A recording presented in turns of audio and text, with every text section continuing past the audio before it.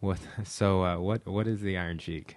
He is a WWE wrestler. He's actually the guy that he beat Bob Backlund, who had the title for forever, and then dropped the belt like a month later to Hulk Hogan. Started the Hulkamania era. Era. All right, so we are recording just to be on record. So we get a little. Oh, good. Well, you know why you do the countdown is in case something like periodically happens to one of my feeds. And if something were to happen to the feed, like let's say in the beginning, like let's say the audio and the camera I didn't get any, I could, have a little, and then I could sync them up. There's a way I can go into my program and sync them up. We need to start it over, do the countdown. It's very scientific. I don't want to get into it on the podcast. Okay, I got you. Yeah, but so we'll here we are live in the studio. Clint Clark. We're going to talk about wrestling and other things. Yeah, there you go. See where life takes us. Yeah. Well, man, it's good to have you over. You definitely were one of the top guest prospects to get on here. So I'm glad we got you on here.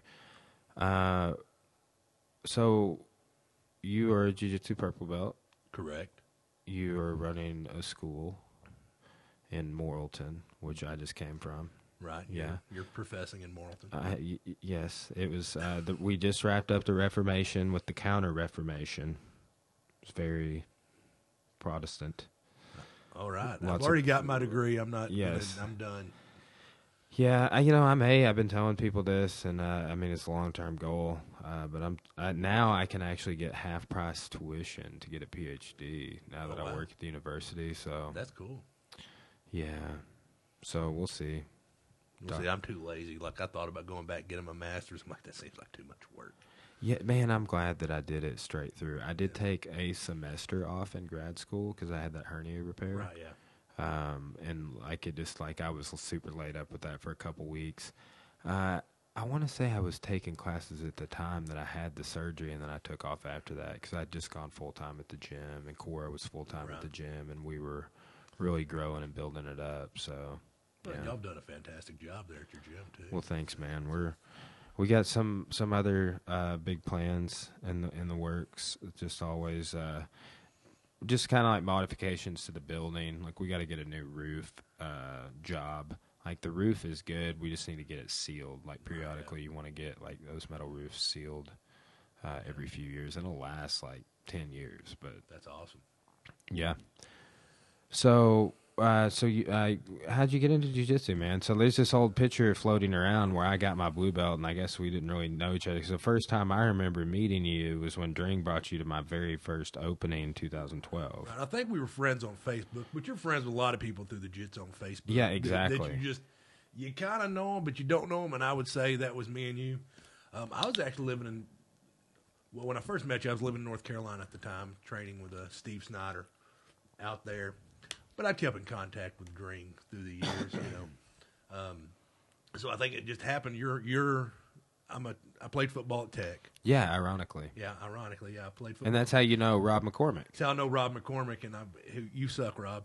I'd like to go to Rob's shows and yell "you suck" back in the day, but he's got a new album coming out. You might have some opportunities to do it upcoming. Yeah, I may have to do a review Rob's album, and he probably won't. Hey, you can come on for a Music Unraveled spot. Just with Rob. Yeah, we'll break down the Folkster. That's the name of his upcoming album. Yeah, he sent me a message on Facebook saying, "Hey, please bail my album." I'm like, "That's gonna be a hard pass, Rob." But no, so I played football at Tech, and so I came. It happened. Homecoming happened to coincide with your thing, so I think I left.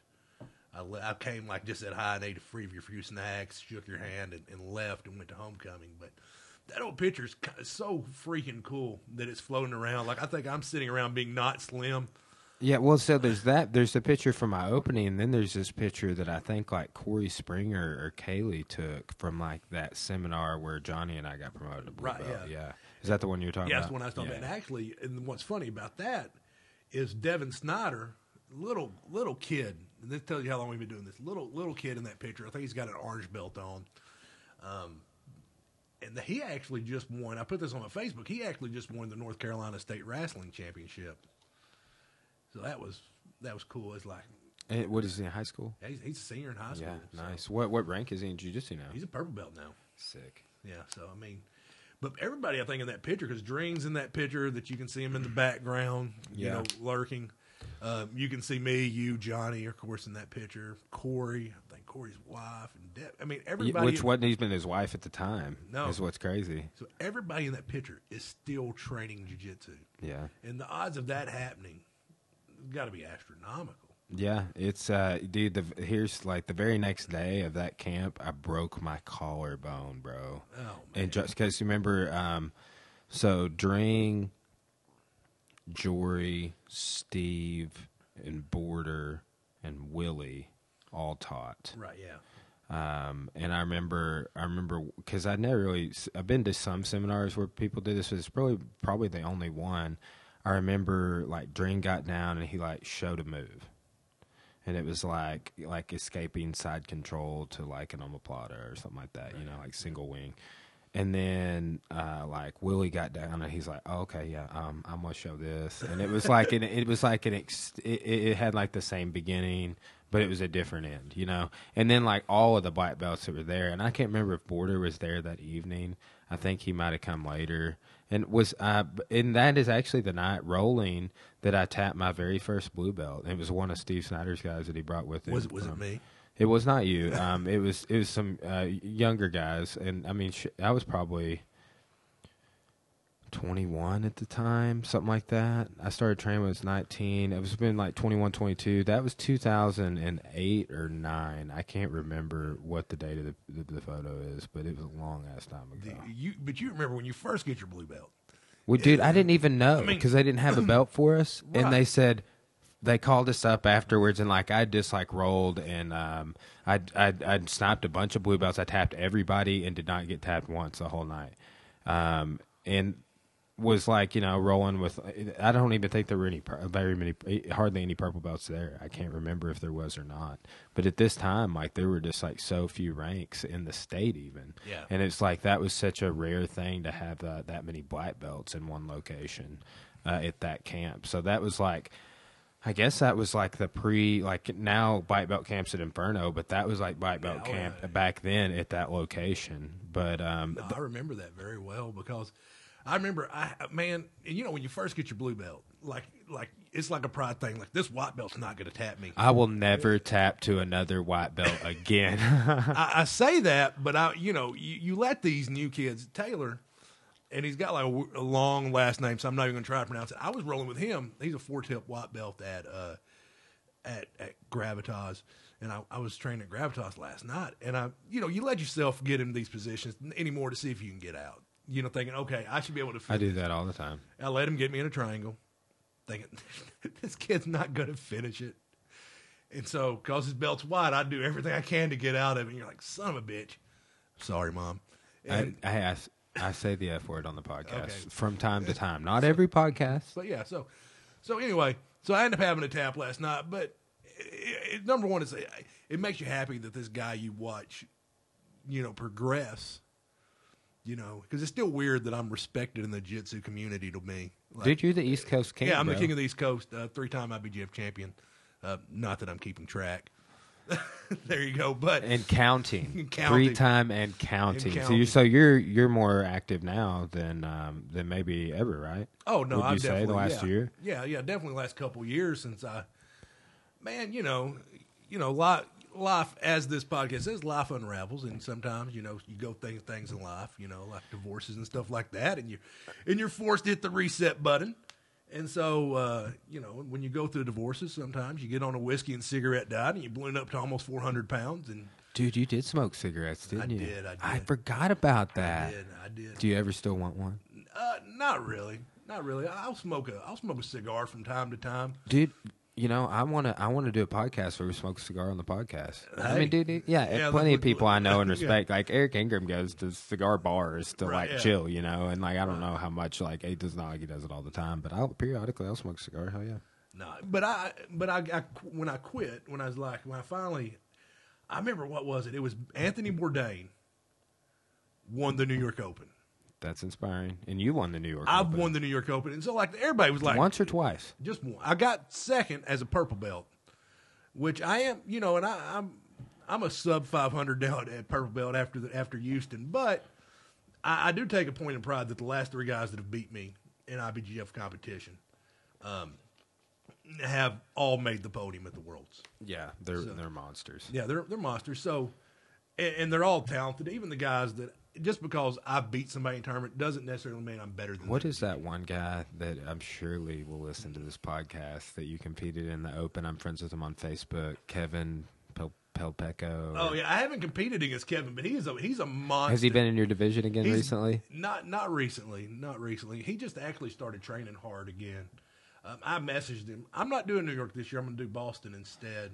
Okay, you just did Houston. I just did Houston. Or did you do Atlanta? I did not do it. Eric, his wrist is all jacked up, but Eric just taught a seminar. I'm trying to have him on the podcast super soon. Oh, yeah. Man, Eric Ingram is one of the most legit black belts I know. Yeah.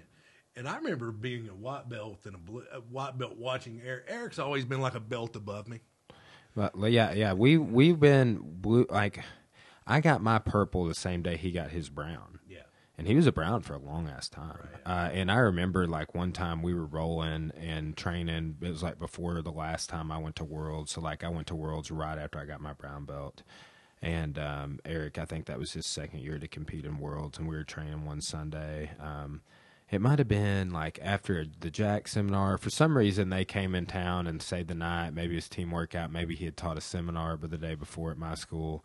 But we were rolling and like Zach Calicut was there. And like I was just like rolling through him, just slicing him up like butter, you know, like having a great time doing it too. And then I roll with Eric, and like at that time, like I was like 50 competitions plus at purple belt. And Eric and I were both brown belts, and he like 4-tip brown belt, but like he rolled me up at like the same rate that I was rolling Zach up, and just just exhausted me. Like I would hang with him for a second in certain situations, but like if you get in his guard, like he would just do some amazing things. It like is a competitor, and I think that he's going to produce some amazing competitors. He already is. It's like he's just getting going. You can tell like Zach. For example, you know who's Eric's student. You can tell Zach's got it. He's going to be doing this. Yeah, he's a lifer, probably. Yeah, he's a lifer. More than likely, he's a lifer. And I think I've got a couple guys that walked through. In the short time I've been open at Marlton, I've got a couple guys that walked through that I really see. We should. So, are you looking for a building in Morrilton? Eventually. Yeah, that's why you got those mats. Yeah, we got some mats and stuff like that. So eventually, we're going to open up a brick and mortar in Marlton. I just need to see it grow a little bit. It's a good dude. We should get together on if you ever want to go look at buildings. But I can. I'm already getting super plugged in on campus with awesome. The other professors, with the administration. I mean, if nothing else, I think that we could come up with something to where we could do some stuff on campus for sure. With me being there and you just coming on campus, whether it's we put flyers out, but I can easily find out the wheres and the wins, and just so people know there is a Beetle podcast problem. And it's so weird because I live in Greenbrier, which is about 45 minutes to an hour from you. Yeah, we don't have these stupid beetles. But dude, let me read so somebody told me. So these are Japanese lady beetles, and like I said, like it's like we'll get them all wiped out, spray or whatever, and get everything cleaned up, suck them up in the vacuum, and then it's like a week later. There's about 20 of them in the house, like couple in each room or something, and like it's weird. It's like they've found that I think this room stays a little warmer. Yeah, because I usually have the door shut and that vent just kind of. But Asian lady beetle, man, these things, but like are like genetically engineered. And did you see, and I don't know how much truth there is to this, but I mean, did you see that picture going around social media? The inside of the dog's mouth. Oh, I haven't seen that. Oh yeah, it's like they get on the roof of their mouth and like dig in. It's yeah. I hope that one's not true. Where origin? That's what will. The Asian lady beetles are relatively new to this country. It's native to Asia, China, Russia, Korea, Japan, where it dwells in trees and fields, preying on aphids and scale insects. The first field population in the United States were found in Louisiana in '88. But that's because we like genetically engineered them to control some sort of crop problem or something like that. Is what I heard. But yeah, I don't know if they get it yet. When you genetically engineer something, that's how you wind up with freaking Jurassic Park. Oh you yeah, know what dude. I'm saying? Yeah. Well, did I tell you? They're going to keep going, and that's going to become. It's like the movie Idiocracy. It started off as a comedy. I've never seen that, dude. It's a classic. Some people keep telling me it's a classic. to watch it. It started. It's the only movie I know that started off as a comedy and is becoming reality. About how society's getting dumber and dumber and dumber and dumber. Do you know what I think it's called? I'm trying to. I thought it was called. I might be spelling it wrong, but it's called Kudzu. Do you know about that? It sounds familiar. It's I'm trying to find a picture of that. Okay, yeah. It takes over like whole forests. So check this out real quick. So we're looking at like basically like a normal. That's like a normal like along the highway in Arkansas. You can see this along highways in Arkansas, but you get in like Mississippi and stuff. This stuff tears down trees, and it was something that was introduced here from like the Amazon or something, and it just like literally like that would be like a normal like the woods in Arkansas. You know, and it just it especially in Mississippi, like when you drive if you take the highway, like the southern route through like Mobile and stuff going to Florida or Orlando, like we've taken that route, you see it along the sides of the road everywhere. It's crazy. But not indigenous to this region, it just wrecks this region. So where were we before we got off on the Beatles? We were talking about Anthony Bourdain winning the New York Open, weren't we? We established that you're the East Coast King. Right, yeah. Are you making a run for Masters Seniors Worlds? Have you done Masters Seniors Worlds? I've not done Worlds. I'm going to do it this year. You know, and I work a job where I've got to work Saturday, so it's not as easy to compete as I like. Houston, They had a Sunday tournament, so I was able to go hit that one. So I got lucky with that one. So I'm going to do this one. I'm taking my vacation. I'm going to go out to North Carolina, see Snyder for a week, and then I'm going to fly from North Carolina, compete in Boston. Give that a whirl. See how first time to Boston, so why not? You know, try to shipping off to Boston, trying to choke some people in Boston, and then I'll be to Master Worlds unless I can find just one that's on a Sunday. You know, but I've got good guys to train with. You know,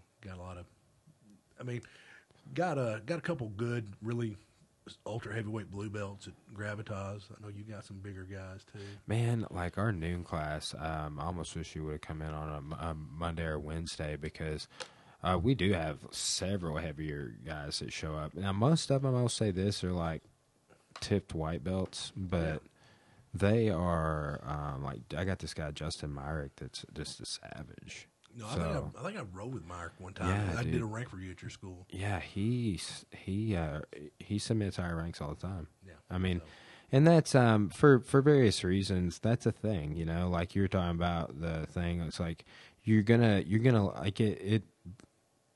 With all the people that I roll with, I have my school. Like I rolled 3 or 4 rounds this morning. I roll every day. Yeah, but I only roll once a day.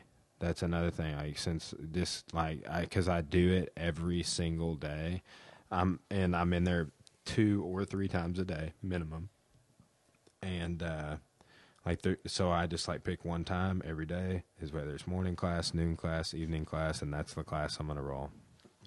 So, but that works out for me. But and too within that process, like I'm working with a lot of lower ranks all the time, and I don't have fun with it unless I'm like, oh, okay, you put me in this submission, or hey, pass. Like it's super funny. Like I'll let people start and like side mount on me.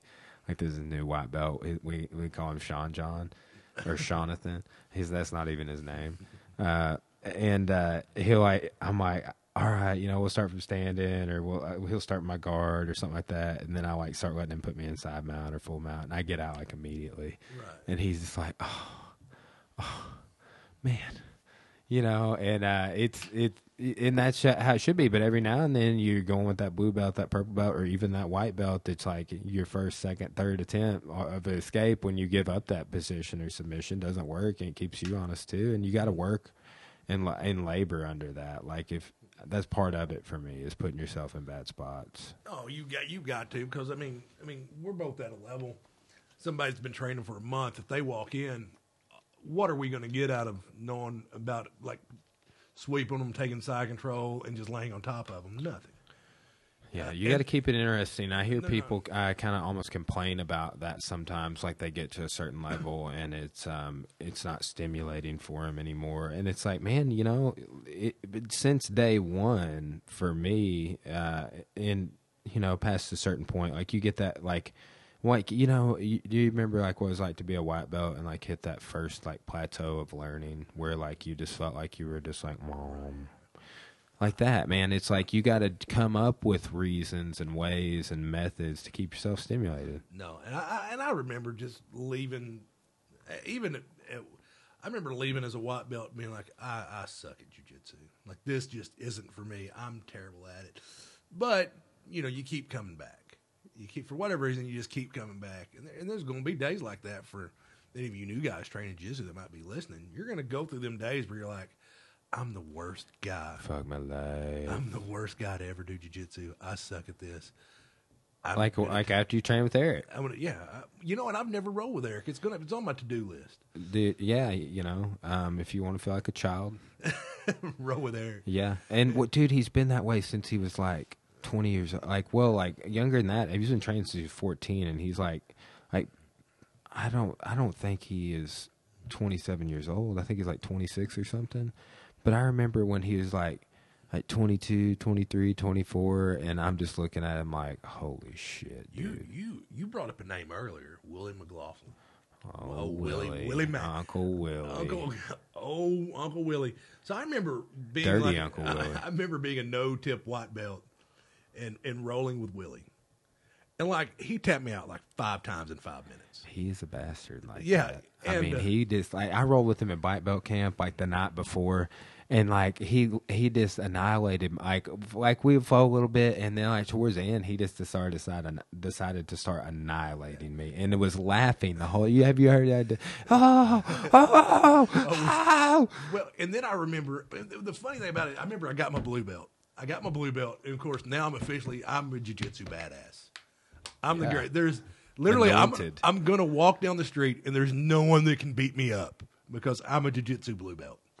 I mean, it's pretty much the reality of the situation. But so I'm like, I can't wait to show Willie. That's the first big goal, dude. That used to be all I cared about was being a blue belt. Yeah. So I'm like, I'm like, I can't wait to. But my goal was, I was in North Carolina when I got my blue belt. Like, I came home for the black belt camp that we were talking about earlier, and I'm like, I want to roll with Willie.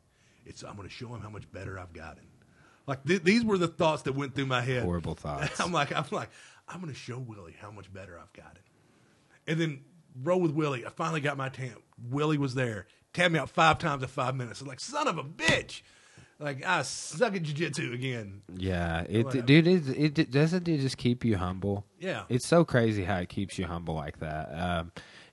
So I'm at, like, dude, I mean, I'm a 4-tip brown belt, and probably getting promoted like next month. Yeah, so, I mean, that's awesome. Word on the street, but I'm 11 and a half years in, and like Willie is a 45-year-old man now, and he beat my fucking ass, dude. I mean, there's no comparison, and I am 30, so I was 30 at the time. I mean, this is a few months ago, but that is what, like, nobody's jacking with that dude if he walks down the street. You know what I'm saying? And that's the goal for me. But man, it's cool to see like Willie and Dring is like a measure of, like, I mean, because you know, if Dring's ever put you in a wrist lock, oh yeah, you're just like, I will do anything, whatever you want. Right. See, I've known Dring for so long. You know, I've got the LDMA tattoo on my arm. Dude, now. he married my wife and I. Yeah. And what that man means to me. So when I got, you know, it's kind of important for me to close my blue belt chapter in North Carolina.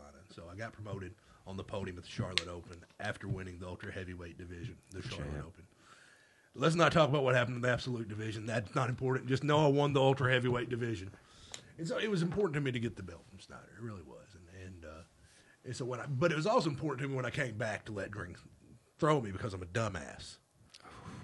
So Horrible so decision. me and him, Horrible decision. no, I don't regret it. You know, I don't regret it. So I mean, so I was like, I went and talked to him. You know, talked to Dring, and I said, hey, you know, I want to be under you from now on, but blah blah blah. And he was like, but it's really important to me that you throw me. And he's like, I would love to throw you. Well, hell yeah. He's like, I will oblige you. So I mean, he caught me with some awful wrist lock. I think I yelled, I hate you going over like I do every time. Like, I hate you, I hate you. Dude, have you that picture in the front of his school of him throwing that guy and the guy's over his head? Yeah. Like, that's insane. You know what throw he was throwing? I didn't know this for years, but there's this, like, standing arm bar that he does off of. I mean, it's like basically getting, like, a wrestler's 2-on-1, how you're under the arm, like Randy Couture and other people I've seen called it a wrestler's 2-on-1. But, like, or in, like, an outside shoulder throw, an outside suinagi. But you do that, but you bring the arm up, like, you hit the elbow, and then you bring it up over your shoulder. So you're just like basically standing them up on their tippy toes, pulling their arm over your shoulder like that. So like they have to like basically jump up over your head and do a front flip. That's right. You know, and when I came in, you know, during the first time, I remember that. Like I'm like, because we were talking earlier about how I got in jiu-jitsu. See, as you know, not many people. Well, I think I talk about it all the time. So, dude, do you remember when we almost did a pro wrestling match? We almost did a pro wrestling. Oh my god! See, I used to pro wrestle. I used to pro wrestle under the moniker Wild Card Colton Cash. So my brother, he did this thing where we were going to do it at Conway Human Development Center. We were going to pro wrestle, and I was like, I hadn't been in a wrestling ring in 10 years. But that's part of the reason my break falls are so good because I pro wrestled for so long. I know how to take a fall. I know how to take a fall. My boots have seen many a ceiling. But I was like, well, crap, who am I going to wrestle? Because, you know, and so I think that Shane from LDMA was going to, me and him were going to do it. And then he backed out that me and you were going to do it. And so we ended up getting in the ring. And you had agreed to do it. Me and you were going to work on some stuff and try to put something together. I had a ring. Yeah, to entertain. So we were going to try to. And we would end up going in the ring, and I had to tell my brother, like, Paul, this is a bad idea, man. I haven't wrestled in 10 years. I'm out of shape. I've got a smoking habit that I'm trying to Mickey Rourke. I pretty much was Mickey Rourke. Like, I was going to be Randy the Ram. Oh, man. That's so, such a good movie. It was The Wrestler. And it's sad how true it is. You know, dude, we had a professor and one of my students, I was in my office and he like ducked in my classroom. She's always the first one there. This was this morning. They're talking about Ric Flair and da-da-da-da-da. And I walk in, I was like, Ric Flair, I met him this summer. You know, and I got to hear him talk for like 30 minutes. And they were like, what? No way. And then like we end up talking about pro wrestling and I'm like, I was more of a WCW man. I kind of lost interest. They when they did the invasion, when WCW went bankrupt, it could have been so good. It could have been the greatest television ever. But like Sting, Goldberg, Nash, Hall, Hogan, they all had like these contracts, guaranteed contracts, where they were getting paid to sit at home. And so it was like, well, I'm not going to go put my body through that. So they it got messed up. Like if they could have checked their egos and stuff, it would have been so good. It would have been so good. But on that subject about the wrestler, it's scary how accurate that movie is. We were talking this morning about all the wrestlers that have died. Right, and I hate to put people on blast, but I remember working an independent show with Wildfire Tommy Wrench. I remember he's a legend. I mean, he beat Harley Race for the belt and everything. He's a legend. But man, them guys, what they put their body through. I mean, because that ring's not soft. It's not soft. Have you ever has anyone ever hit you like a staple gun? No. That would suck, dude. I never bladed. I never bladed. I never hit with a staple gun. Did you ever wrestle a smaller statued person? I don't know what the correct term is to use. I understand. They refer to it, and this is them, not my words. They refer to it as midget wrestling. They'd actually rent a ring at Ray Winder Field, and they would do that. I never reffed them. My brother did. My brother reffed them, but and them guys can go, and they don't talk at all. like I mean, the jig's up on wrestling. Everybody knows it's sports entertainment. Even WWE calls it sports entertainment, and everybody knows it's scripted. But they don't even talk. Them two guys have known each other for so long. Have I told you my I have a huge sports entertainment conspiracy theory. I'd love to hear it. So the WWE, in short, is going to buy the IMEI Entertainment. I believe that's what, or whatever it's called. The guys that own purchased Zuffa. Yeah. Okay. So my theory is that so the Fertitta brothers highly commercialized UFC, got the Zuffa brand built up, Ultimate Fighter, fight nights, all these things within the league, all of these fighters. You got sponsorship deals for the fighters with Reebok, so like pushes all the other sponsors out, totally changes the industry. And then you have USADA that comes in, so like they totally legitimize the sport. And then they get out. And I think the Fertitta brothers, about the same time they start getting out, Bjorn Rebney gets ousted from Bellator, and then Scott Coker from Strikeforce, who was previously owned by the UFC, takes over at Bellator. So I think the Fertitta brothers are pulling the strings in Bellator with silent partners or otherwise. But I also think this. Bellator has done something cool with how they do this kickboxing with the ring and then like lowering the cage down on top of it. What I think that it's possible that we see more of that, or that we even see all of these regional promotions start going away from a cage. Like you go to St. Louis, you can go to Tulsa, you can go to Little Rock, for example, right. and there's still plenty of cage fights. But you're going to see pro boxing, pro-am kickboxing, and pro-am MMA all on the same card in a ring. Right, so like I got some fights coming up, and I got two people on it. One's fighting kickboxing, but it's all in a ring.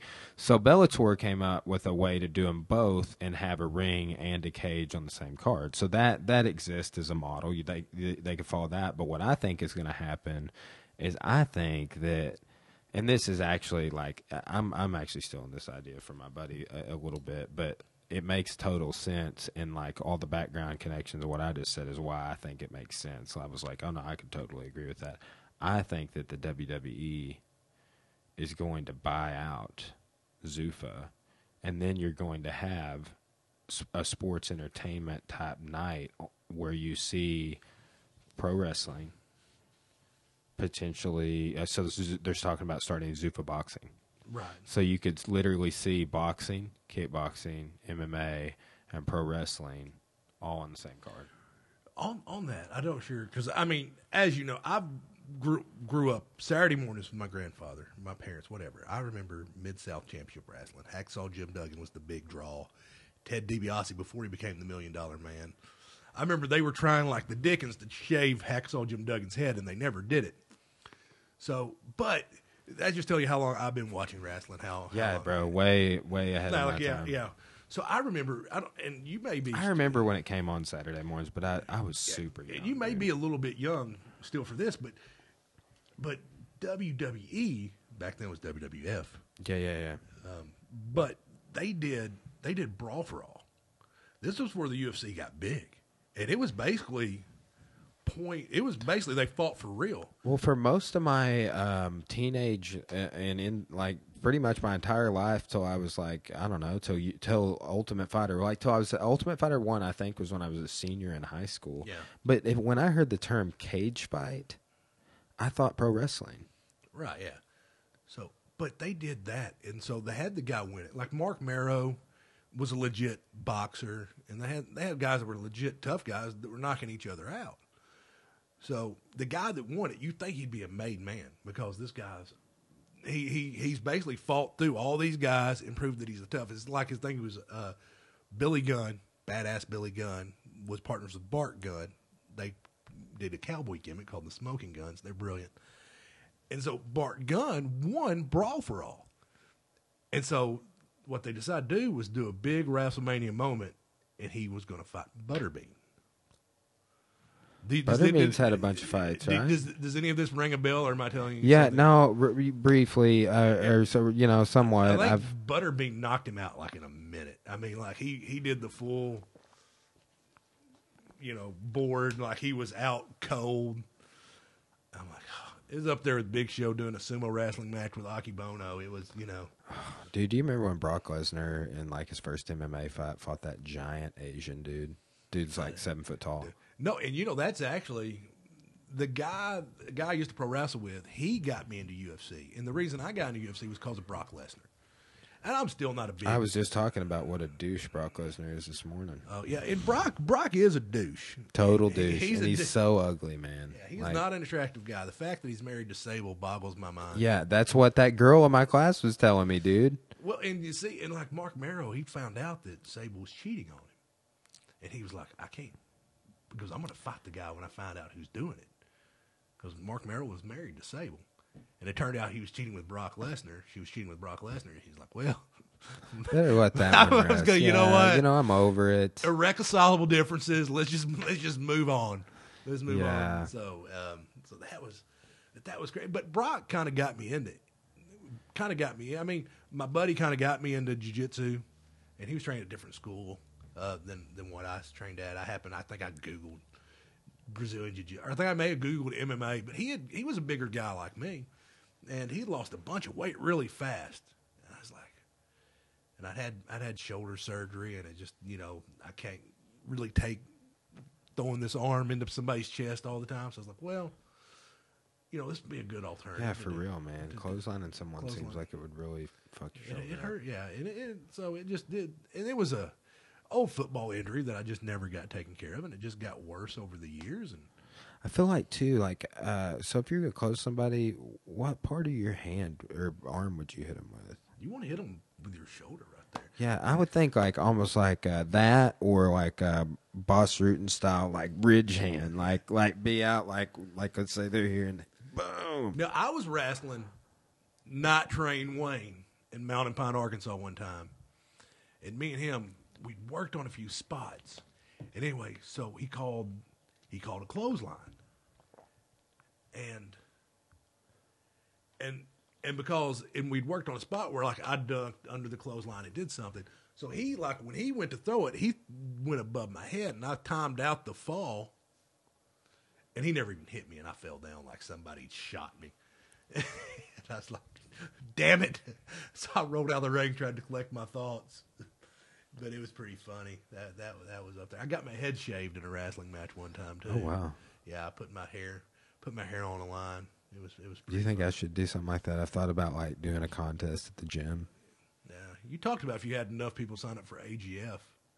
Yeah, and we didn't. We were a couple shy. Yeah, so you didn't have to shave your head. I tried to talk you out of doing it anyway. Yeah, I shaved my beard recently, and a bunch of my students. The first time I shaved my beard, Evelyn from the gym cried. But I shaved my beard, so and it was it was getting kind of bushy, and the students at the university were like, "Dude, what are you doing? Why did you do that?" And I was like, reasons. Mostly my wife doesn't like my beard, and they're like, well, you better not shave your head because that's part of your popularity, and that's all you got left. Yeah, you're the only guy I know that can pull off the man bun. Normally I make fun of people, but you're kind of a badass, so I can't make fun of your man bun. Oh, thanks, man. You can talk shit about me when we're not together. Yeah, we're not and together. When we are together, I don't care. Yeah. So you remember our argument at AGF? Speaking of AGF, yes. When I was I was just telling somebody about that the other day because they were asking me about verbal taps. Yeah. Okay. But me and you, we still. I mean, I think we just still see this different. And you're always going to have the best interest of your student at mind. And too, I do have a lot of highly founded thoughts on the sport as well. Right. Yeah. No. Because I've competed, like I said, I mean, me and you have both competed a lot. Yeah. I mean, me and you're both competitors. My issue with why I didn't, and just to set the scenario for everybody, since we're just discussing this. Yeah, it's a great scenario to analyze for multiple reasons. So go ahead. So, I think your guy was down 10-4 at the time. Something. He was like he kept scoring these takedowns, right? Yeah, he closed the gap, and I think it was 10-4 or something like that. 10-4, but and there's like a minute left in the match. He went to do a takedown. The guy landed out of bounds. He put his arm out to brace himself, which you should never do. Yeah, and You he was should- kind of sideways, so he's like Kinda falling like that. sideways, which you should never do. That's you want to properly fall. When he did, the shoulder popped out, and he screamed out in pain, as I probably Very, would. very loud. I would probably cry. Yeah, I mean, if I would- get hurt like that, I probably wouldn't have continued, but I wouldn't post my hand like that. I would probably went over and asked you to hold me, and he popped his shoulder back in place. At the point I called the medic over. Freeman. Called Freeman the medic over. Freeman cleared him to continue. Now, I mean, I'm sure people can see your side of the argument. To you, that was a verbal tap. To me, it happened out of bounds. The medic said he was okay. It should continue. So, in my take on it is, if you have to bring a medic in to check on a competitor, that competitor's done. That would not exist in the IBJJF. No. And if we're talking strict competition rules, and AGF is a lot more lax. And I know Brandon, my thing is liability. Okay, let's say a guy had never had any shoulder issues. Right. He falls, his shoulder pops out, he pops it back in, continues in the match, afterwards realizes that he tore his rotator cuff, says that AGF allowed him to continue when they have this rule about this, and I mean, so I can see both sides too. It's kind of like a few years ago when Brandon Allen hurt his back against Missouri, and Belima kept him in. I'm using this as an example. At one point, your coach either needs to step in or somebody needs to step in. But my point, the medic had cleared him at that time, so I was willing to let him continue because he wanted to continue. Brandon Quick happened to be walking by, who owns AGF. They do a fantastic job. They do. They do it. I mean, I think they're. That's because they have customer service. IBJJF will not communicate with you. No, and I think you're going to start seeing more people go to AGF. AGF. Somebody I want to say mentioned AGF on Joe Rogan's podcast the other day. Yeah. If I'm not mistaken. I don't like a few, and there's a few changes they've made that I don't like, and I don't. Which ones in particular? Well, and I sure Brandon's talented. They run a great business. Where they're going to the ranking system, and they if you're overweight now, they're immediately going to DQ you. I don't like that. I didn't read that. That particular part. They don't, and I think they're losing some of their brand with that. And I doubt Brandon cares what I think, and nor should he. They are I think their Oklahoma City tournament that's coming up is going to have already has over 1,000 competitors. Something. Yeah, I mean they do a terrific job. Yeah. Chris, I went to the very first AGF. You won't meet a better dude than Chris Carlini. I hope to have both those dudes on the podcast at some point. Yeah, no, and so I love them both to death. I don't like that because one of the great things I loved about that was that they could redo their brackets on the fly. That was part of what their things. Okay, you're 4 pounds over. Blah blah blah. That's fine. We're going to have you compete over here, because man. Well, I'm sure it's just getting too much to manage without them having to. Because he was telling me the logistics of them doing a 2-day event, which I was displeased at Tulsa Nationals that they did not do a 2-day event because I was there for 13 hours. I can't be an effective coach for 13 hours. I stepped out to get some lunch and a lull point. I was like, okay, there's not a division going off for another hour or something like that, 48 minutes. So, I ran to get food, almost missed my wife's matches, And it's a 2-day event solves that. But he was saying the difference in the majority, I think it was an extra $4,000 for the venue, but the majority of it was twice that for salaries. Paying people to ref, paying people, and I'm sure to the point where they need 2 ring coordinators and stuff like that. And she does a better job now, but that girl they have, Ashley, there for a while was wearing me smooth the fuck out.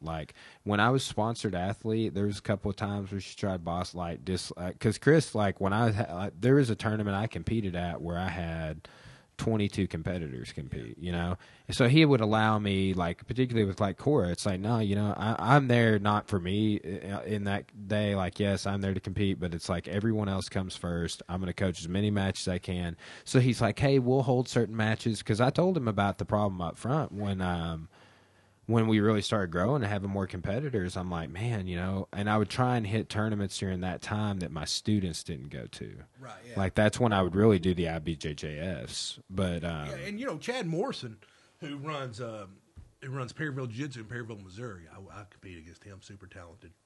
ultra heavyweight purple belt.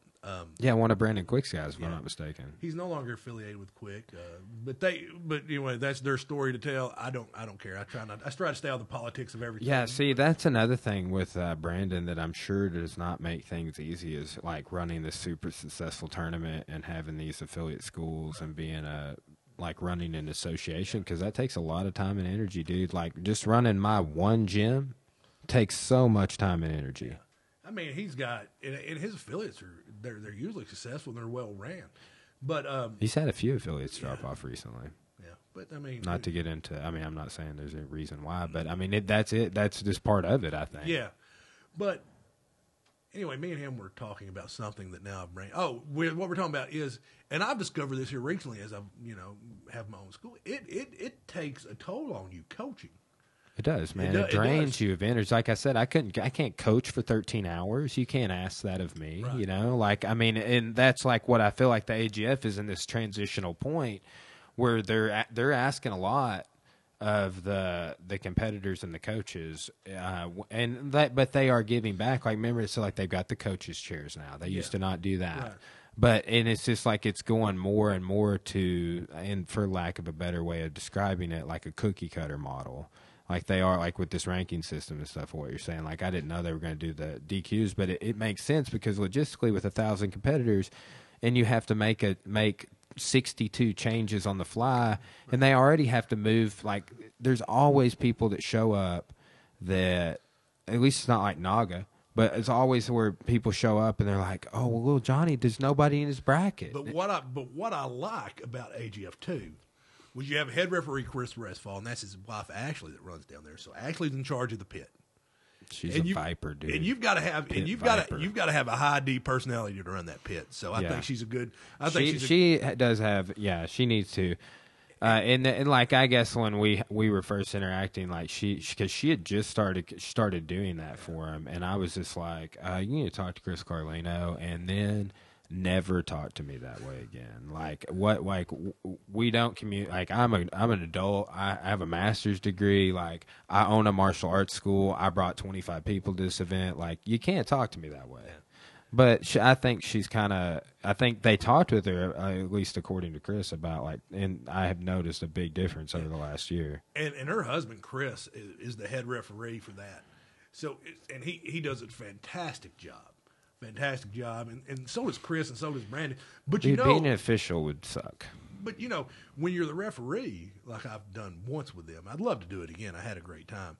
But my schedule working Saturdays, it's hard. It's hard to do. It's hard to do, and then plus they want you there for Saturday setup. I mean Friday night setup. So, like if I want to go to Tulsa, I've got to take off Friday and Saturday. It's just hard for me to do. Yeah. Hopefully I did a good enough job. They'd want me back, but Chris said I did good, but he may just been being nice. Yeah, they need refs, man, and and that's another thing. They keep changing a lot of their rules, and then they don't like I was asking them, I'm like, could you do a Facebook Live of every rules meeting? They need to do more to get the rules out. And they'll change rules, and the refs will be inconsistent on rules they've recently changed throughout the day. Right. And one of the things I do really like better about the way they do things, and IBJJF, who knows what an advantage is? They give advantages away like it's nothing. And I remember I was reffing my very first match. I had Matt Hamilton, co-owner of Westside, over here coaching, and I don't know who he's going against. But anyway, the girl was going for an armbar. The girl was defending the armbar, never. And Matt's yelling, "That's an advantage! That's an advantage!" We actually just went over in the rule meeting. They have to escape. It's after they get out. It is got to be fully. It's got to be like you need to make no further steps to complete the submission. Yeah. To get an advantage, and so that was. And so I didn't award. Well, even like if I understand it correctly, like let's say on the triangle choke, you have a fully locked in triangle. You do not award the competitor the advantage until after the triangle is let go. Right. So it would be the same thing on the armbar. You can't award the advantage until there is no more armbar. Yeah, there's no armbar. Then the girl ended up escaping, but she never did have it completed. She still needed to break the arms free and all that. Yeah, that's a good point. That is a good clarification. And I did like that. I do like that a lot. There are so many good things about the AGF and compared to IBJJF and. Well, just the customer service and Yeah. the personability, and I don't think they'll ever lose that. I think that like between Chris and Brandon, they're like a yin and a yang, and on the administrative side, I think that Chris is kind of what brings that to the table, and I think that he will always do that. I think he will always work with people to make things right. And Brandon's a super talented grappler too. I mean, He is, yeah. I don't think people realize how talented Brandon Quick is, and what a good teacher he is. I think the first HEF I did like it kind of turned into like a gigantic private lesson. There's like 6 of us there, but we did a training session with Brandon, and it was some really good half guards. I've done a deep half seminar that he taught, and it was super awesome. Next time he's out, I need to try to get a private. Yeah, I would, and I would like to have him in for a seminar. I would have him in for a seminar at my school. Honestly. It'd be great. And he likes to go teach seminars. That's why I was kind of bummed I wasn't able to make any of the the first time Mark and Freeman had him in. I went to that one, and I wasn't able to make. I know he taught like 3 or 4 more seminars for him, and I wasn't able to make it. But and that's one of them things where Brandon he announced like, and this is so cool about Brandon. He announced like, "Hey, I'm in Houston. Anybody wants a seminar? Holler at your boy." Holler at your boy. And like he had a seminar, and I tried to tell, and and you see this probably with some of your students that walk in. You see them, they're like, and you don't get it till later on, to your in your 30s or you're in your 40s like I am now. Where you see so much potential in somebody that they don't see in themselves, and you just want to grab them and shake them. Do you realize what you got? And I have that with my stepdaughter. Where like, she is so much more naturally talented to jiu-jitsu than I am. Yeah. I mean, she's getting ready to get her blue belt probably next rank review that we go to. Nice. How old is she now? She's 16. She's Wow. 16. I got my 15-year-old daughter that trains a little. She stays so busy with basketball, though it's hard for her to train full time. And then she's getting some emails for cross country and stuff from colleges. Cool. So that's who ran cross country at West Point? Who was that? Maynard James Keenan. Oh wow. So, which I'm going to go see them. A Perfect Circle. He's also the singer of Tool. We just did a podcast where all we talked about was him for like a couple hours. Awesome. And so I'm gonna go see A Perfect Circle, and there's a very slight chance I may get to meet the guy. Yeah. So we'll have to, which would be super awesome. I've been hanging, like I remember being in high school, like or later junior high, and like hanging A Perfect Circle like magazine cutouts on my wall and stuff. My guys, teenage angst. But I tell Elaine, I'm like, you stick with this as talented as you are. You could have it. You could have it like Brandon does, where you could command this money to go teach seminars. Yeah. Well, I mean, Cora's teaching a seminar this weekend. Women's seminar. But I know, like, I don't want to put Brandon. I know a high level black belt who has a school in Midland, Texas, that he charges $1,000 a seminar. Bruno? Yes, Bruno. That's all he charges? Bruno, you need to up your rates, man. At least that's what he did at one point. I know they did.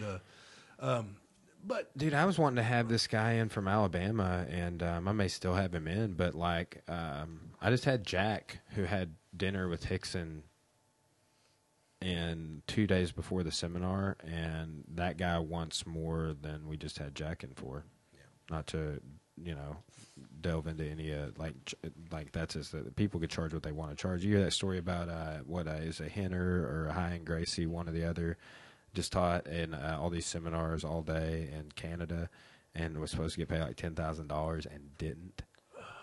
Yeah, because they have to get like a work visa when you do that out of the country like that. See, and man, and those guys are not the ones you want to piss off. Yeah, true. Like Danny. That guy's viral. Could you imagine really pissing off Danny Drain? No. I mean, I don't want to do. I mean, there's like. I remember one time he was upset with me as I showed up late to a show he was the promoter of, and I was just like, oh my god. And luckily Caleb was with me and like kind of mitigated it, but I was so scared. I was like a blue belt at the time, probably. Like if me and you were to actually physically get into a fight, like physically, me and you, like this went south. Who do you think would win? You would. Okay, thank you. But I don't. You know what? Last time we rolled, you smashed me a little bit. Like you don't- got me a side mount, and I was like, "Well, this sucks." Yeah, I don't think you could kill me, but I think you could beat me up pretty bad. Danny Drink could kill me. There'd be nothing. Oh, dude. Like, and I often think about that sometimes. Like, people don't know. Like, you see Danny Drink, 50-year-old man walking the Dude, car. Like, I'm going to mug this guy. Yeah. I'm going to mug this He guy. could have just like been saying a different age than he is, but is Drink 56? I thought he's 53. I thought he was 53 too, but he said something about 56 the other day, and I was like, "Damn." See, and I often think that about like Maria Snyder, Steve Snyder's wife, like a gajillionth degree taekwondo, 3 or 4 time IKF champion, Yeah. and Of course, 2-time IKF champ. blue belt in jiu-jitsu. I mean, the woman's a bad woman. And I'm like, could you imagine like if some guy ever jumped her one night, just thinking, all right, there's an easy target, she'd freaking kill him. She would kill him, and there'd be like the woman could probably beat me up. Dude, yeah. Like I was sparring her in kickboxing one time, and I've Cora tools dudes Yeah. all the time. So she told the dude last night. I was just like, "Oh, damn." Because then and that's the downside though. They start going harder, yeah. and they have more power. And Maria will like yell at me, hit me. I'm like, I don't know. Women always want to hit guys in the chest and stuff too. because you're going to hit me back. Not to make a generalization there. Yeah. Anyway. Whatever. Yeah. Dude. Let's take a quick rest and a little bathroom break. Action. You need another water or anything? No, I'm good right All now. right, But I'm yeah, gonna pause I this. think All right, we're back on the audio. We went pee pee and got a snack, and yeah, now we're back at it. back at it. So, yeah, I'm gonna get a couple different mics. I don't really, man. I keep like going back and forth, but there exists this mic I could hook into my Mac. Yeah. I can do it portable, but I could just set it between us. Oh, that's cool. Yeah. So it's just it's USB. I can get one that's an XLR, which is what these mics are. Mm-hmm. But these are like, I even had one of these mics already. That's my buddy Dylan's mic over there. He comes to the gym. He and I play music. We know each other like 22 years. Used to play music a lot together. We played in the church band together. I slapped the bass. He strummed the guitar. But so I got these 3 mic stands, but these are just Shure SM58s, but they're like a really, really good vocal microphone. Oh, yeah. So, No, I can hear you crystal in these headphones. yeah, and part of that is I was back and forth on this, a headphone amp. So headphone amp is what, so like that's like USB mixer, the headphone amp, and the mics, and then the computer here. But I'm getting a source outside of the computer for audio. Yeah. See, So, man, and so that, like I said, me and a guy talked about doing it because, you know, as you were just talking about, I'm into a lot of the college football smack talk groups. yeah, it's super easy to set up Yeah, a so, podcast, yeah. honestly.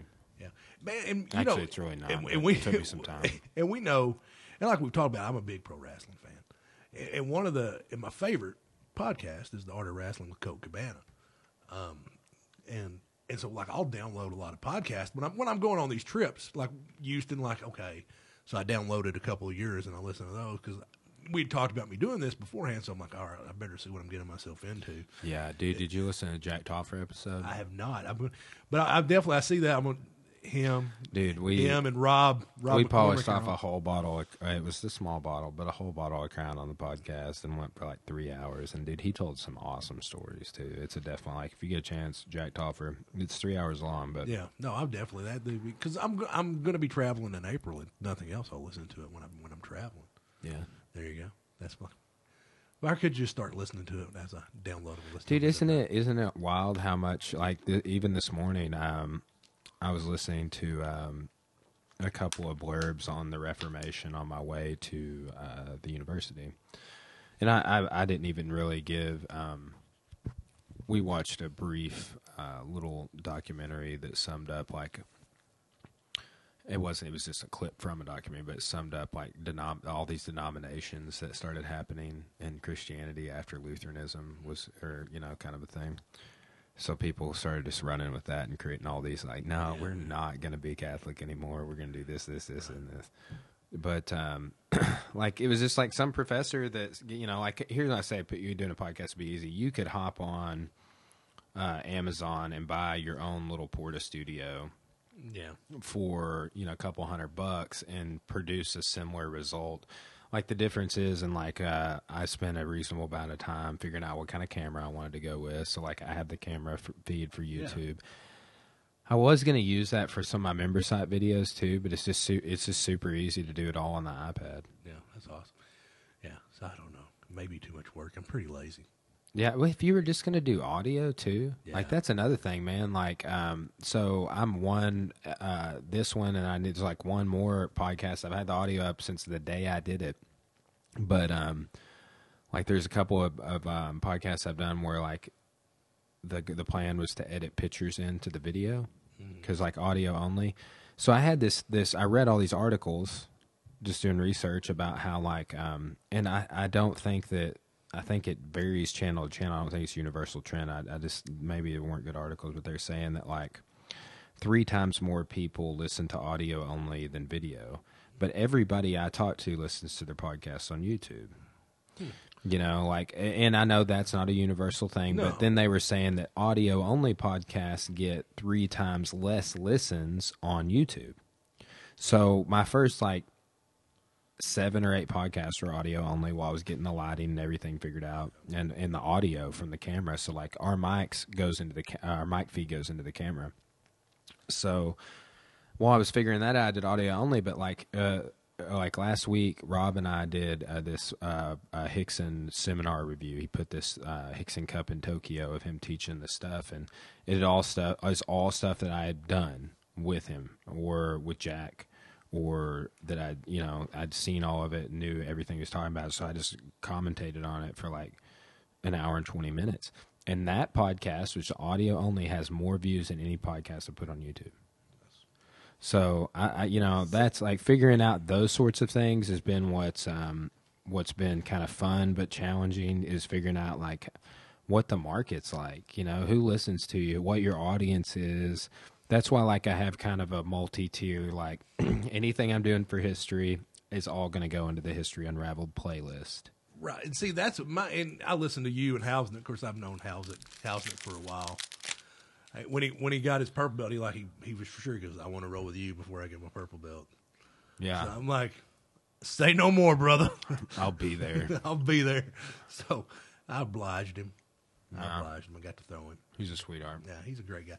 But I enjoyed, the talking about different political systems and all that, about how... Dude, Rob McCormick and I, that's one of the best conversations I've had in a while. Like, we sit down and talked about literally everything. Yeah. How the infrastructure in Greece, and it caused, like, next thing you know, Barack Obama's got to make decisions, the finance minister, and like, I enjoyed that. And that's one of the things that people that don't know me wouldn't think I would enjoy, but I got interested. I mean, not enough to go back to college and get another degree, but it was interesting to listen. You don't want to be a political scientist? No, I don't want to. I want to. Dude, that's got to be like, I mean, for like Isaac's situation, that's got to be an enjoyable way to be a political scientist. But man, imagine being like in the Capitol, like, and you're an analyst. That would suck. And I had a guy come try jiu-jitsu with me, and he was like, so what do you do for fun? I'm like, this is you're looking at it, dude. Dude, I get some of the funniest, stupidest questions ever from it's always a new 18 to 25-year-old male. Yeah. Always. Yeah. So it's super funny. But just like asking, I don't know, it's like weird questions like, so have you ever fought? Stuff like that. Just like off the wall, like trying to size your like manliness up or something. And I'm like, don't make me just snatch you up by the back of the neck right now and treat you like a little kitty cat. Look, it's like, I've got this built for a reason, son. Just trust me.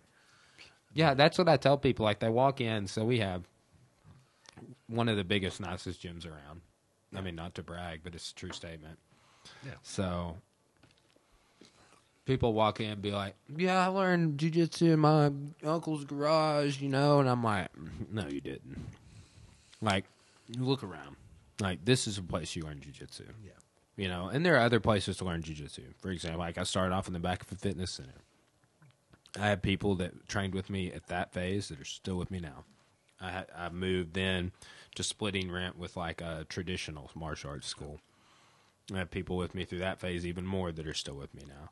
And then on to like owning my own program. Yeah. And it's weird that like you said, Brock Lesnar's a douche or he's a jerk. He's a super douche. Yeah, he is most likely. His character, yeah. his persona, his gimmick. Yeah. But if it wasn't for Brock Lesnar, I can't honestly tell you that I'd be doing this. I mean, that's when I kind of came along, was when there were Brock Lesnar got in it, and I was like, he did pick one of the greatest martial arts coaches of all time to be under, and Greg Nelson. Yeah. If you don't know who Greg Nelson is, bro, I'm just saying, look into it. Look into him, yeah. But he, and he spent a lot of money on coaching and stuff, and I don't think Brock got his credit for how good of a. Because he's a roid dog, man. Yeah, I mean he is a roid dog, but who isn't? That's like I want to do a whole structured series of podcasts on steroids. And I haven't looked into the TRT thing, the testosterone replacement. Titor Belfort. Yeah, Titor. Well, and Frank Mir, kangaroo meat guy. Yeah. Well, so like I've been commenting on this. 3 out of the 8 people to enter the Bellator heavyweight tournament were busted for steroids. Yeah. So and Roy Nelson, obviously not on steroids. Yeah, he lost to Mitrione, and then Mitrione was bitching about it. Yeah, well, he's saying that he was hooking his toe in the cage to not get swept. Yeah, but I think they scored that fight right. I think Mitrione won the round 1 and 2, and then. It was borderline 10-8. Did you watch the Cowboy fight this weekend? I did watch the Cowboy fight. I didn't get to watch it, man. It was a good fight. It was a good fight. Finished him the first round. Yeah. I mean, he finished him like at 4:58, 4:59. Of course, I love watching Derek Lewis. He cracks me up. Where's Ronda Rousey's fine ass at? Oh, my God. That was it's like UFC's trying to delete it off all the YouTube stuff, him calling him out. He's like, I'm tired from all the sex I be having. Damn, Ronda Rousey married Travis Brown. Yeah, dude, and then he still trolls him on Instagram. Like he'll find all the photoshops of like Black Snake Moan with him on Samuel L. Jackson. Oh my God, on Christina Reed. Like it's funny. I appreciate a good internet troll. Yeah. Oh yeah. Well, that's the people that are the most well known in MMA or jiu-jitsu. Either one, are the people that have created this character. It's like. Why that conspiracy idea about the pro wrestling being like the parent organization to this broader industry is that's what people want. They want that entertainment value. They want think about like Chael Sonnen coming to prominence. It's like Chael Sonnen's a loser. Like on paper, that dude is a loser. That dude, when he fought Anderson Silva, was a loser. There was just no one else to fight Anderson Silva. Yeah. And like, I think the point that Anderson submitted him in that triangle, and he did extremely well in that fight, and I like Chael Sonnen, but that was like his 5th triangle to tap to that point, and he had lost to Damian Maia, had lost to Jeremy Horn, and these are just fights in the UFC pre-Anderson Silva, but just not a consistent champion level fighter, but that was offset by the fact that he is the greatest trash talker, and he had this character. I am Chael P. Sonnen, the American gangster from the mean streets of Westland, Oregon. And Westland, Oregon's like a 0 crime. So then people look at that and they're like, this is funny. And you got busted for like money laundering, and you do steroids. Like, is this like, it had people like that controversy. Well, I mean, if you look what sells, and that's why wrestling's really the Wild West. It admittedly, I'm probably a casual MMA fan, because I came on when Lesnar got big, but I'll go watch like the pay-per-views over at Buffalo Wild Wings or something like that. Enjoy me some naked tenders, but. Man, I haven't been there in a while, dude. I really never liked their food. It's my favorite restaurant. Really? I eat the one in Conway all the time. They're fast breaking, and now that we're on something I'm really passionate about. Wings. No, they have the fast break lunch. If they don't get it to your table in 15 minutes, it's free. Really? Yeah, I like that idea. Yeah, so I get it. I've gotten a couple free lunches. And for you that want to cheat the system, the things that take them the longest to cook are the naked tenders and the hamburger. So I always pick, but I go in there like it's to the point where like there's like 2 or 3 waiters or waitresses there that like you getting the usual? Yep, they just write my order down. I'll get the naked tenders with a Caesar salad, Southwest Ranch, because I've cleaned up my diet. I eat healthy. I eat healthy now. Haven't had a soda in God 3 years almost. Good for you, dude. 3 years. My only vice is the unsweet tea with the artificial sweetener. And I was like, that's What just kind of bad. sweetener are you using? Whatever they give me. Oh, yeah, like at restaurants and shit. Yeah, like you don't have any at home. Yeah, no, I don't. Yeah. Well, that's good. Yeah, so It's not even in your reach, so it's like a cheat for you. Yeah, well, I mean, You do it like every day. yeah, every day. Yeah, that's but okay. I'm like, okay, I eat clean. I eat clean. There's got to be something. But if you look at what sells for the UFC, it's Conor McGregor. Conor McGregor's talented. He just never defends his belts. That's my only gripe with him. He is super talented. I mean, without a doubt. Brock Lesnar, when Brock Lesnar comes, I mean, Cerrone versus that guy he fought this weekend. His name escapes me. Was probably I don't know. It was a hell of a fight. It was a hell of a Cerrone hit a comeback, right? I said I haven't seen it yet. I watched clips of it. And then Lewis versus the guy he fought. That was a hell of a heavyweight fight. Mitrione versus Roy Nelson was a good fight. It really was. It was a good fight. But you put those three fights, which were all good fights, on a pay-per-view card. Your diehards are going to buy it. That's about it. Yeah, there is. That's what's interesting is like there's diehard fans, and then there's everyone else, and everyone else is way more of the population than diehard fans. Yeah.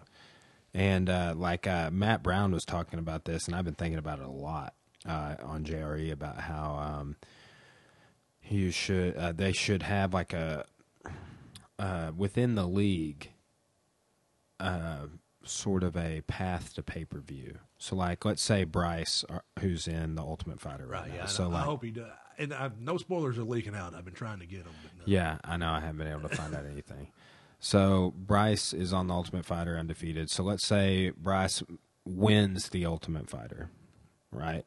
So he would go and let's say the tiers are UFC Fight Night, UFC on Fox, and UFC Pay-Per-View. Right. And then, so let's say the winners of the Ultimate Fighter, they're going to go to like the headlines or co-headlines on the Fight Night.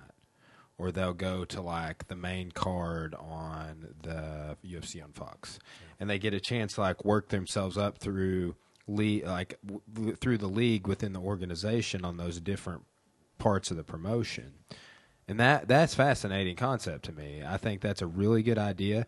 And then you have these other people. It's like you always see people on the Ultimate Fighter. They didn't win, but they make it to the UFC. They offer them a contract or whatever. It's top 4 or 5 people, depending on their marketability.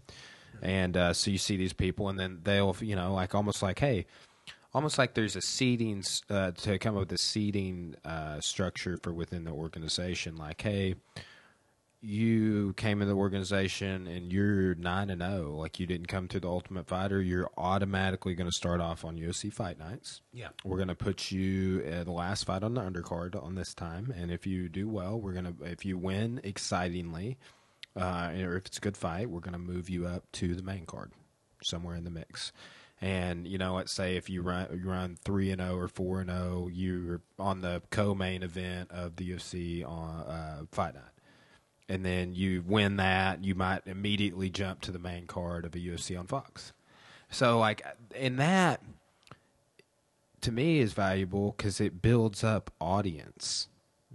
Like it would build your so that right, and like it's like what you said. It's like people want to see when I'm a hardcore fan, I want to see like only top dudes on a pay-per-view. I don't want to see them all spread out. It's like just put all the old dudes on a pay-per-view with the new up and comers too. I'm not saying let them fight each other necessarily. I'm just saying put like a card, like every now and then there's a really good card like Dillashaw and Garbrandt. That was a really good card. That was a very good card. But like how many cards a year do you see like that anymore? Yeah.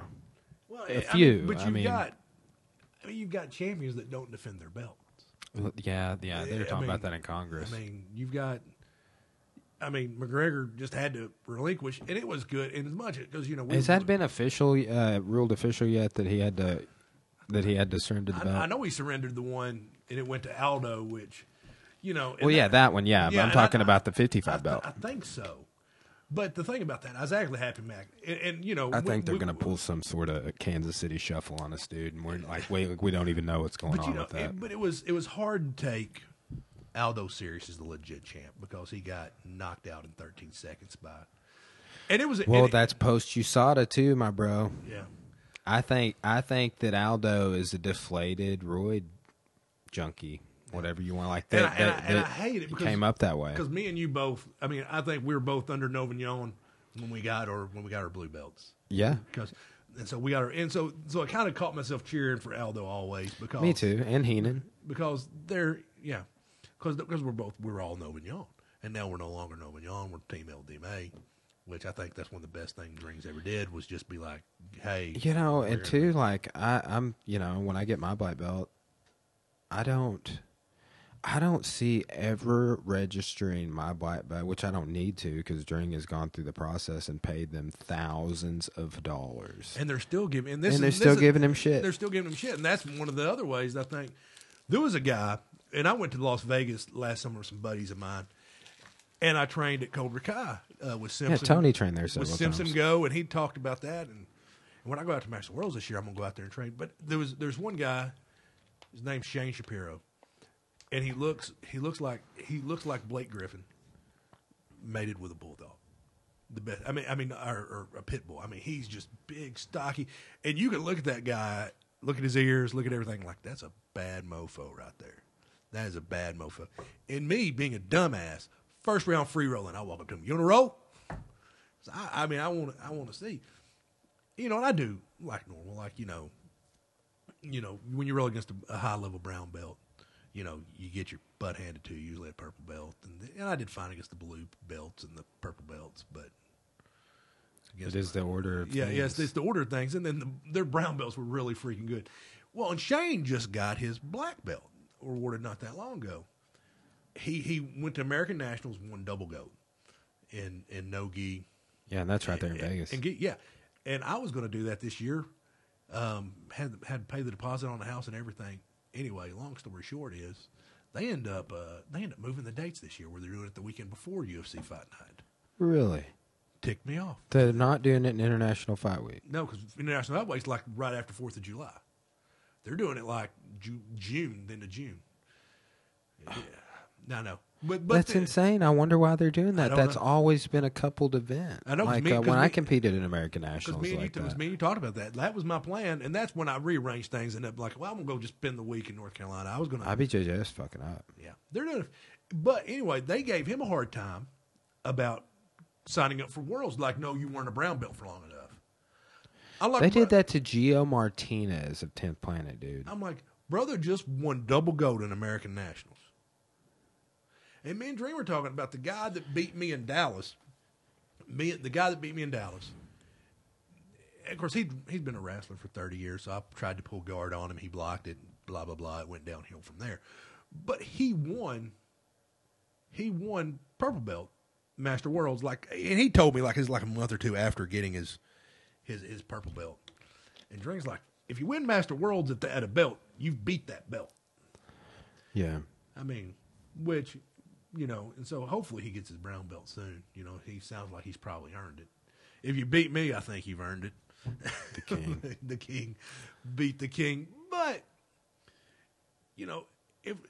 if he spent a year at purple belt, who really can say anything? He's won Master Worlds. Yeah. But they won't even recognize, IBJJF won't recognize his. I don't know if that's because their system's all automated or whatever, but it's like they alienate everyone I talk to. I mean, but you got Daniel Trimble trying to register for Dallas to compete as brown belt. They're like, hey, no, your coach can't sign for you. Like, what? I mean, I've got my IBJ. When is Dallas? This was September last year. Yeah. So he's trying to get it fixed because I know. I registered. Oh, it's because it's his new degree. Yeah. See, I know the plan is right now Josh Root, Josh my Root, finger yesterday. Josh Root, me, and Daniel Trimble all plan on going to Vegas to do Master Worlds. We're going to rent a house, get all the cocaine and hookers we can stand. There are hookers there, bro. There let are, me tell though. you. They like to hand out the cards. No, I'm joking about that. They make a sound with them when you walk by, so you look at them, then they're like, here you go. I'm joking about the cocaine, but not the hookers. Yeah, it's going to be a hangover-esque trip. Yeah, it'll be fun, but man, so he's trying to get it fixed so they can register for that. We got plenty of time on that. See, as far as I know, Dijon and maybe Andre's wife, or not Andre, Tony's wife or Dijon's wife is taking care of it for Dring. But, dude, Dring has dropped several $1,000s to get them. And you know what's crazy is I registered Worlds as a brown belt. Look at you, skinny face motherfucker. I registered as a brown belt. Clint Shannon. Yeah, Is Shannon. it Clinton or No, Clint? it's just Clint. Just Clint. Yeah, Clint Shannon. But I registered Team LDMA with IBJJF when Dring was his third degree, so I don't know if they're just not recognizing his fourth degree or what the hell's going on. But I know that it's been a little bit of a weird issue. And before registering Team LDMA, before we could do that, it was Hobson Mora Jiu-Jitsu. Right, yeah. So, like, I actually never even registered Nova Uniao for a tournament because Hobson's not with Nova Uniao anymore. No, because I think I registered. I think when I won New York, I registered under Nova Uniao, and then I registered under Hobson when I won Charlotte. Yeah, so Steve Snyder's still under Hobson. He's correct? still under Hobson, yeah. Yeah. Yeah, and man, you know, I wonder what the Hobson affiliates think about the his split from Nova. I'm not sure. You know, and I try not.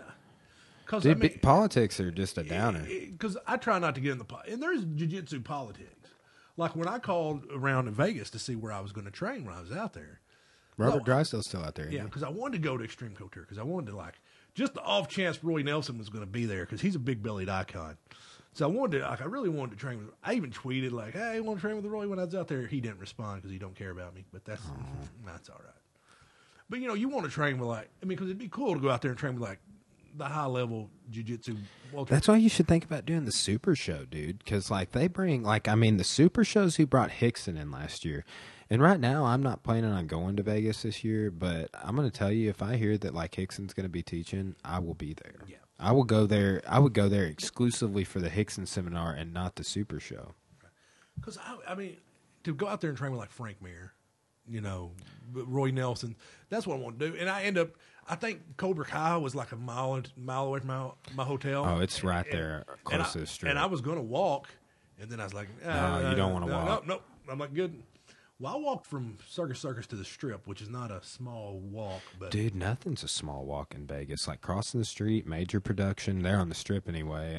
But you gotta go up and over. It's I don't know if it's the way they built it or what, but man, you walk forever or less scale or size. And it's we're just going to the MGM, and 2 hours later, you're still walking, and it looks the same distance away. Yeah, I think because we're looking at where we're going to rent because we're going to go out there and rent a house because they've started. There's tons of because they've started. You get off the Strip. Yeah, Airbnb, but I found a couple condos that will sleep like 7-8 guys. We're going to do that. We're taking a trip to Colorado here pretty soon. So. But you do that, because in Vegas now they've started the resort fee. So your hotel, you can get in the Circus for $30 a night, but you get there, you got a $30 a night. Yeah, well, and then too. So then when it hits Friday, Saturday, they hit you with a huge. It doubles or triples in price for those 2 days. Yeah, because of the tourism. And I love Vegas. I'm one of the few guys, but it's in moderation. I've been 6 times, I think. Yeah, I think I've been 3. Went once. Once I won a trip because I managed movie theaters for 10 years, which was a fun job. I won a trip. Yeah, that's how you know Rob. Yeah. No, yeah. I don't know Rob through that. I'd actually tech. He said he worked at the movie theater. Yeah, he did, but I didn't manage this one here. I worked for his dad at McCormick Furniture for I didn't even know that was summer. Yeah, so I did that, but no. So I won a trip to CinemaCon, and that was cool. And so I took my buddy. My ex-wife was 8 months pregnant at the time, so she couldn't go. So I take joy that I took a trip to Vegas away from her because I got her pregnant. And then And then me and my wife went, had fun, and then I went this last time with the boys. So this will be my fourth time going for Master Worlds. Yeah, right on. Yeah, well, what are the dates on Master Worlds? August, I think the 22nd through the 26th, 23rd through the 26th. But like it'll be, because man, it is intimidating when you walk out to one of the IBJJF events, the big ones, and they've got like Houston had 12 mats set up. Yeah. And so it's intimidating when you walk out. I've been on those mats a few times. It is. I've done Worlds 3 times. Did Pans, did American Nationals, Dallas, Houston, Dallas a couple times, Houston. Yeah, I did. My first IBJJF tournament was in Nogi Pans. Oh, nice. I remember that. And and I've got a thing where I'll give up an arm bar because I can usually roll was out. Was that in New York? That was in New York. My first time in New York. But I'll give up that arm bar because I know I can usually roll out of it. And so I gave up that arm bar. I said, like, take it, come on. And he took it. Dude, the way Hickson does an arm bar, I taught it in class once this week, or maybe it's Thursday. It's last Thursday night. But the way Hickson does an arm bar, bro, blow your mind. Yeah. Like, he's like, oh, why would you do it that way? I can escape this way, or this way. Do it this way. I can't do any of those escapes that you know how to do. So, but well, dude, what are we gonna get into after this, man? We're gonna eat lunch. We're gonna roll. We're gonna do both those things. We're gonna do one of those things. We're gonna do anything. I don't know. What do you want to do? We could go to Buffalo. You got that 15-minute deal. That 15-minute lunch. We could experience that. I mean, yeah. I've got the rewards app, but oh man, this has been fun. Yeah, we did it, and we got so much more to talk about that we didn't. Yeah, see, so like we did. Well, I'm gonna drop this in the Jiu-Jitsu Unraveled playlist because all we talked about is Jiu-Jitsu for the most part. We didn't even talk about me training in a backyard to be a professional wrestler. That'll be another time. We'll have to have you back on, dude. Yeah. So that's what I love about this is, and why I tried to make the channel and how I'm doing the playlist and the different shows, I guess you could call them, is so like, I mean, let's say you take a podcast where you talk about music, jiu-jitsu, all the different things, but that's going to be a life unraveled, like when like today we only talked about jiu-jitsu. A lot of times I do an MMA show. All we talk about is MMA. I'm working on my first episodes for this History Unraveled spot I'm doing, and it's going to be super dope. Yeah. I mean, this would have been, and we just, that happened to be what me and you've bonded over is jiu-jitsu. I think that's what we talked about. Well, it's such a big part of both of our lives. It's like, that's, but, ironically, when I had Jack on, like, we talked about tons of stuff. Yeah. But we talked about a lot of martial arts. But it was still like, and I think about audience in that way. So it's like, this will be great for a jiu-jitsu audience. So hopefully they enjoy it. Yeah, and quick plug if you want to train and in Marlton. If you obviously go ahead and I'll plug the school, LDMA Marlton. Motown. Man, and I just want to touch on the politics of jiu-jitsu before we wrap it up. I know you're trying. No, I'm not really this but it was a false ending. It was a false ending. It's a fake finish. They call it. Fake flag ending, false flag ending. No, but I try to say I'm loyal to people, not loyal to organizations like Danny Dring, Steve Snyder, Sean Killian, Johnny Wester, Daniel Trimble. Those are the people I'm loyal to.